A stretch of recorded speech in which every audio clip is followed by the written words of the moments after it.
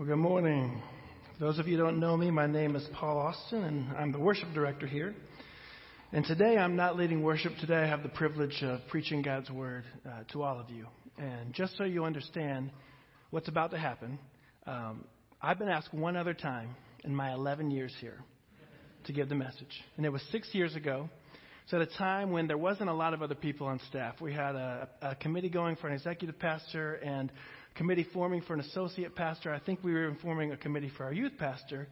So Doug, our senior pastor, he didn't have a lot of options. When he needed to go on vacation, I was one of the only people here. So 6 years ago, he gave me the opportunity to give the message. And I worked on it really hard, and I had fun with it. And, I thought it went pretty well. And then Doug didn't ask me to give the message again for 6 years. Second time in 11 years, so I've been on staff, 11 going on 12 years, that I have been up here giving the message. So if you're a visitor, just know I'm the guy they ask to preach once every 6 years or so. So please come back on a normal Sunday and see what our church is really like. If it makes you feel any better, during that same time frame, Doug also asked me to do the announcements, and I thought that I did a great job. I mean, I was funny, and I was charming, and I told some jokes, and I made the announcements fun because no one remembers the announcements, and I was like, I'm going to do it. I'm going to make the announcements fun. And he has never asked me to do those. It didn't even come up. So apparently, I'm better at giving the message than giving the announcements. That's where we are this morning. Now, in all honesty, it's a privilege to be here. It's a privilege to get to talk about God's Word. And it's been a privilege to get to serve with Doug McHenry for 11 years now. My family and I would not have stayed at this church in Salina, Kansas, if I did not believe that Doug McHenry is a godly man who preaches God's Word faithfully every week and that God speaks through him. I would not have stayed here this long if I didn't think that. I've worked with several senior pastors throughout my music ministry. And it's a heavy responsibility to be a senior pastor that God calls certain men to lead his church and to shepherd his flock. And we are very blessed to have Doug as our senior pastor. We're very blessed as a congregation.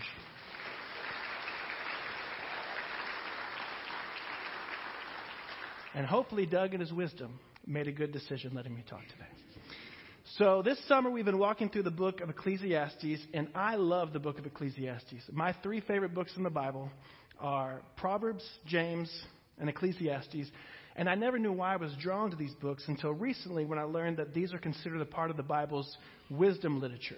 So the Bible's made up of 66 books, and each of these books has a different writing style. There's the books of the law. There's books of history like Chronicles and Kings. There's books of poetry like Psalms.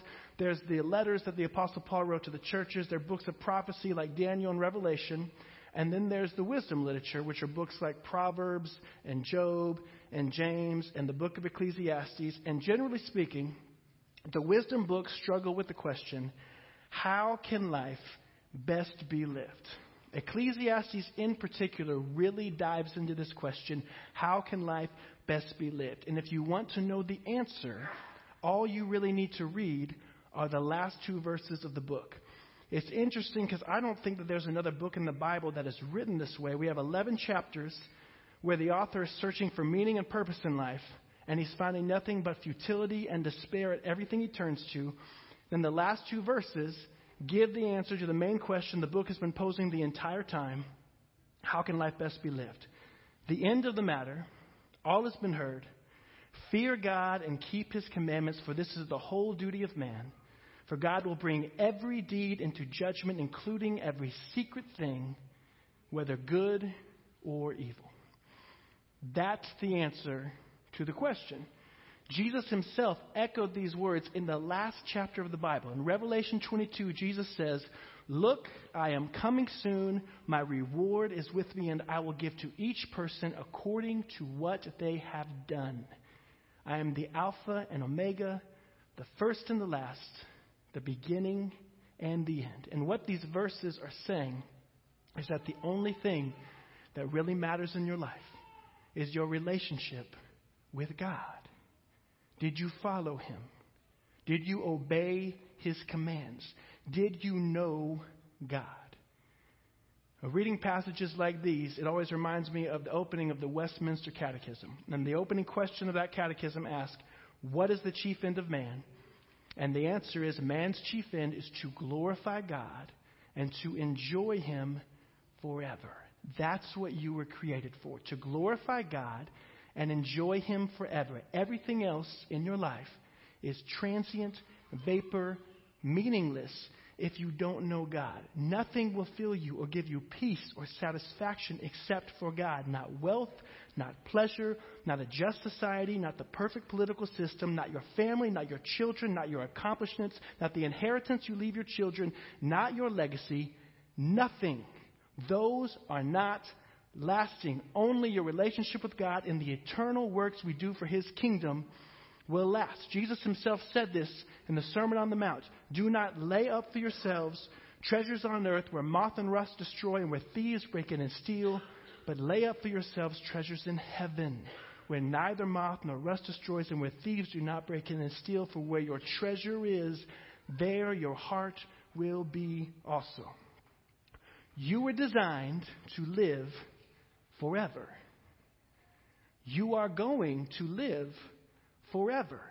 And the main part of how you spend eternity is going to be based on how you lived your life here on this earth. Your 70-year vapor of a life. According to Jesus, this life is not the main thing. This is a testing ground for laying up treasures in heaven. John Piper once said, Jesus talked like we get a few years to invest. Invest right, because then you spend. We've got a totally different mindset. Our mindset is we have 70 years to spend, and then it's over. Life is done. It's all we've got. It's not the message of the Bible. It's not the message of Jesus. And it's not the message of Ecclesiastes. The entire book is a call to turn your eyes to your Creator. And chapter 5 tells us how we are to do this. So I've been leading corporate worship since I was 14 years old. I love when the church gathers to sing together. There is nothing else like it in our society. The corporate worship of the church is so much better than going to a concert. It is so much more moving than any other musical experience we can participate in because it involves the family of God singing praises to God. There is nothing that should stir your heart more than hearing your brothers and sisters in Christ singing God's praise. It's unlike any other musical experience. And in 2020, we saw that it stands alone. When the pandemic hit, the music of the world stopped. There were no more concerts, no more tours, no more choirs, no more symphonies. The music of the world stopped completely. But the songs of the church never stopped. We never stopped singing in this church. Even when our entire country went on lockdown, we still streamed our services. Our worship team met up here and led songs, and this congregation sang in our houses. And then as soon as the lockdown ended, we met back up here and we kept on singing. There were no other musicians in the world playing music except for church musicians. People did not want to listen to Mozart or the Beatles or Kanye. They wanted to listen to and sing the songs of the church because our songs contain the words of life. There's nothing else like them. Now, as much as I love music and corporate worship, I don't think that music is the main reason why it is so important for the Christian to gather with his fellow believers and come to church each Sunday. Music is actually a tool that helps us with a more important reason. And one of the more important reasons why it is vital for us to gather together each week is because it is the only portion of your week where you are not focused on you. Think about it. You wake up and you think about what you're going to eat for breakfast. You decide what you're going to wear. Decide what time you want to leave. You think about where you're going that day, what you are going to do, who you are going to talk to, what work you have to get done, what you're going to do to relax when you get home, how much money you spent or made that day, whether you can buy that thing that you've really been wanting, whether you need to go shopping to get more food or clothes or gadgets. Every minute, from the minute you wake up until you put your head on your pillow to read your book before you fall asleep, is about you. And that's true for all of us. That's why people who are unselfish surprise us so much. Wow, you did that for me? So thoughtful. It's shocking when people are unselfish and do things for others because we recognize on a subconscious level that all of us are pretty much just worried about ourselves all the time. Being an unselfish person is actually one of the main goals of the Christian life. When they asked Jesus, what's the greatest commandment? He said, love God and love your neighbor as yourself. One of the things that should set Christians apart in the world is we should be known for thinking of others instead of ourselves. But it's hard because we have this sin nature that inclines us to think about ourselves every waking hour of the day. But corporate worship helps us with that. Because when you show up to church, the focus is not you. The focus is God. He's the focal point of our meeting. You are here to worship God. You are here to listen to His Word, to respond to what He tells you, to confess your failures and your sin, and to obey His commandments. God is the focus of our meeting, not you. And it's really important for the Christian because for most of us, it's the only time of the week where we're not thinking about ourselves. But inevitably, because we are so focused on ourselves, when we approach God and come to church, we still try to make it all about ourselves. And the author of Ecclesiastes points it out right here because it was going on in his day as well. People were coming to God's house and they were making it about themselves. That's why they came to worship, to ask things of God. So the author, in his search for how best to live, he lays out how we are to approach God if we are to know Him. First part, guard your steps when you go to the house of God. Don't hear that too much when we talk about coming to church, do you? Guard your steps when you come to church. That's not something that we say. That phrase expresses the need for discretion and care when approaching God. In my opinion, the American Evangelical Church has done a great job of emphasizing God's love and His nearness, and a terrible job of emphasizing God's holiness, and it is evident in all of the popular worship songs of our day. Very few emphasize God's holiness or His righteousness or His coming wrath to destroy sin and those that are enslaved to it. Work out your salvation with fear and trembling. Philippians 2:12. John Piper once said, "Tremble if you ever feel any inclination to leave this God. There is only destruction away from Him. Oh, how we should fear to leave the Lord, tremble in His presence, that He will so graciously receive us, forgive all of our sins, and make an everlasting future." So many people do not fear their carnal departures. They don't tremble. This attitude was never more evident to me than when I was in college. Because when I was in college, there was this T-shirt fad among younger Christians where they wore these T-shirts that said, "Jesus is my homeboy," across the front. Jesus is my homeboy. Let me tell you something. Jesus is not your homeboy.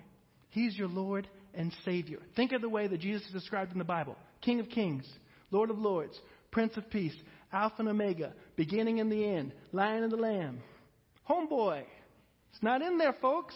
You think Jesus is your homeboy, you're not working out your salvation with fear and trembling. Your viewpoint of God is flawed. Throughout Scripture, God is constantly describing to us how infinite He is.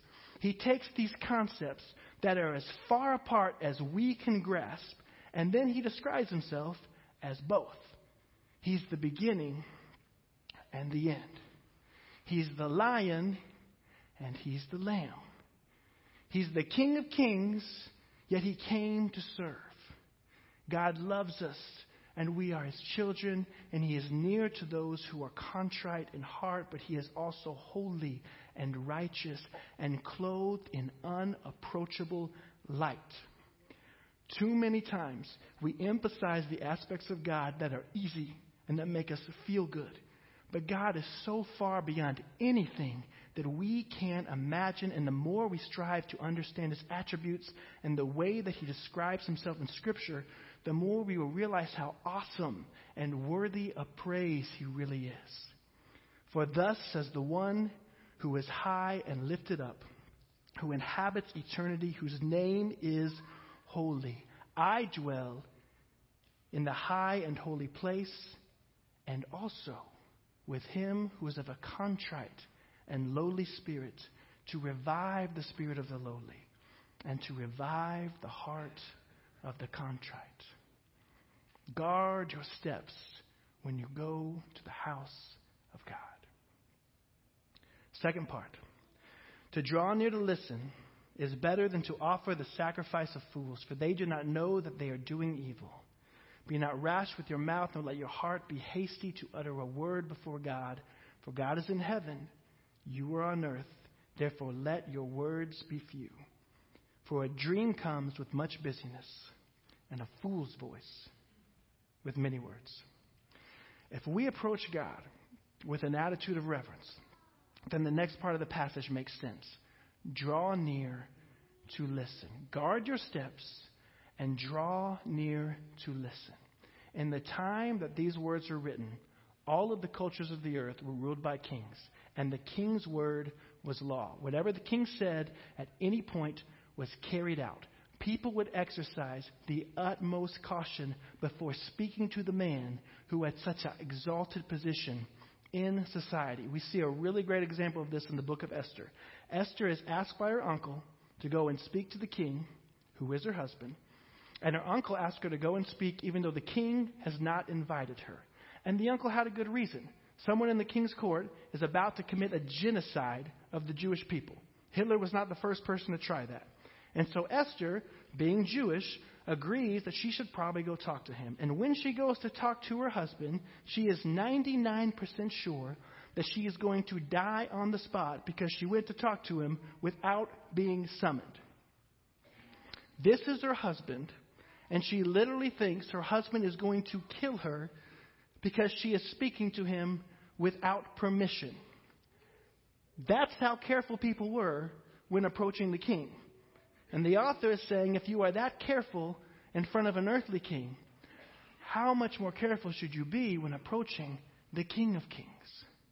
Now, I really feel like this is a hard concept for American Christians because we are now 245 years into this idea called freedom of speech.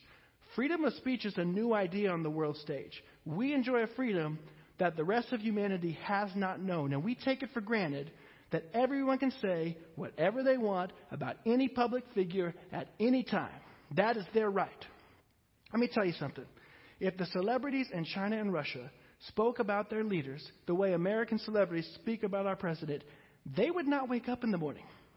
They would not see another sunrise. And that's how it's been for most of history, except for in the United States of America, right? We enjoy a freedom that no one else has really known. So it makes us not inclined to understand reverence or awe or fear the way that every other culture has almost instinctively understood it. You know, for Americans, if we get to go see the king, we're not going to listen. We get to go see the king, we're going to give that king a piece of our mind. I get to go see the king, I'm going to tell that king exactly what I think of him. Better yet, you tell the king to come see me. I'm an American. I don't have time to see the king. That's how we view kings.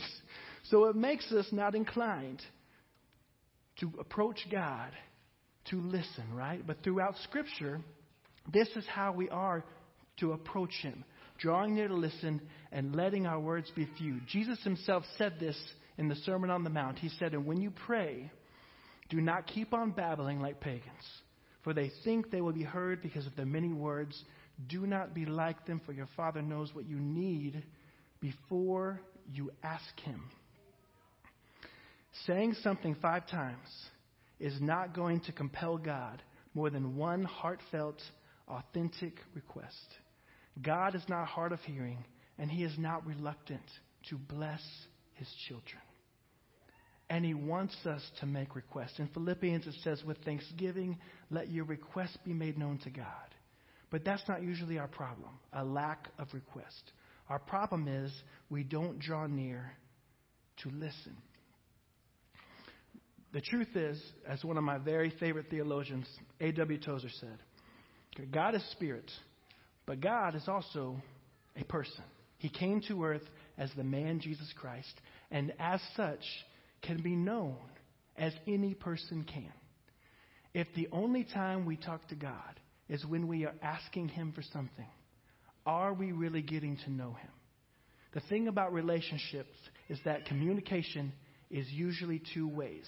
Are you constantly asking things of God, or are you listening to what he would have you do? Christianity is a religion of action. When we are told to pray without ceasing in Thessalonians, I don't think that means that we are to constantly be making requests of God all day long. I think it means we're to be constantly listening to what God would have us do as we live our lives and interact with the people around us. So how do we listen? How do we hear from God? How do we get to know God so that we can hear from him? Number one, read his word. God speaks through the reading of his word. It is living and active and sharper than any two-edged sword, piercing even to the bone and to the marrow. Let the man who would hear God speak read Holy Scripture. Here alone in the pages of the Bible, God speaks with final authority. Here alone decisive authority rests. From here alone the gift of God's righteousness comes to hell-bound sinners. Martin Luther said that. We have the words of life, and we have more access to them than any generation that has ever walked the face of the earth. If you want to hear from God, read his word. Number two, surround yourself with God-fearing Christians. God speaks through your pastor. God speaks through the music and the songs of the church. Surround yourself with people that take God's word seriously and can provide you with good counsel. Be a part of a church that takes God's word seriously, because God will speak through your church. He will speak right here. That's why you came here this morning, to hear God speak. Number three, prayer. We can talk directly to God, and he will speak directly to us. He did it all the time throughout the Bible. He has not stopped in 2021. As Tozer said, the voice of God is a friendly voice. No one need fear to listen to it unless he has already made up his mind to resist it. God is speaking all the time, and if we listen, he will speak clearly. God loves you and created you for a purpose, to glorify him and enjoy him forever. Do you know God? Do you hear him speak? Do you treasure him above all else?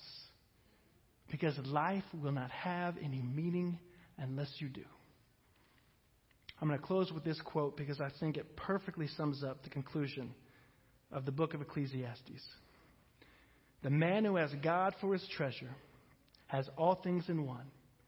Many ordinary treasures may be denied him, or if he is allowed to have them, the enjoyment of them will be so tempered that they will never be necessary to his happiness. Or if he must see them go one after one, he will scarcely feel a sense of loss for having the source of all things he has in one, all satisfaction, all pleasure, all delight. Whatever he may lose, he has actually lost nothing, for he now has it all in one, and he has it purely, legitimately, and forever. I know that we normally close our sermons with a prayer, but I'd like to close by singing a song.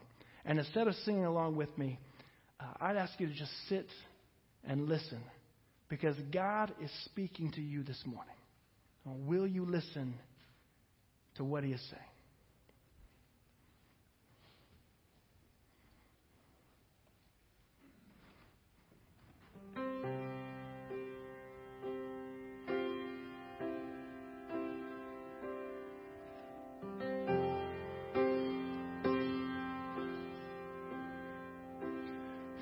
finding myself at last for words, and the funny thing is, it's okay. Last thing I need is to be heard, but to hear what you would say, word of God speak, to pour down like rain, washing my eyes to see your majesty. Be still and know that you're in this place. Please let me stay and rest in your holiness. Word of God speak.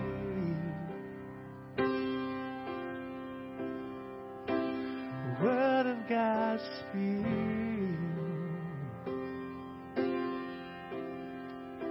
I'm finding myself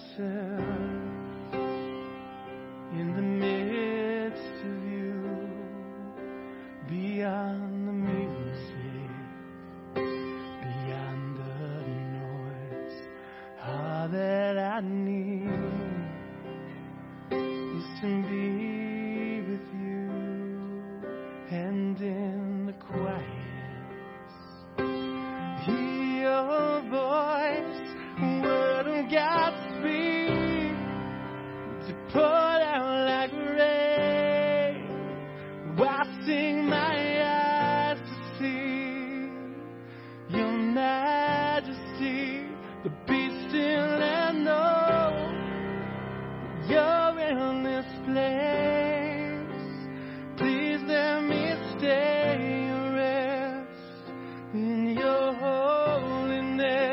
Word of God speak, to pour down like rain, washing my eyes to see your majesty. To be still and know that you're in this place. Please let me stay and rest in your holiness.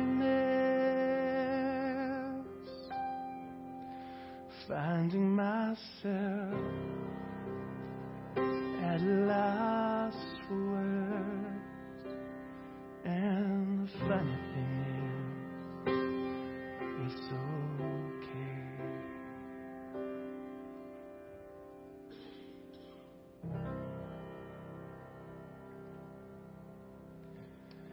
I want you to stand for the benediction.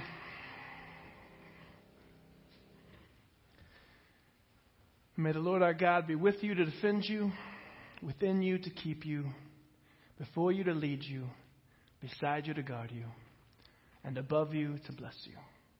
Amen.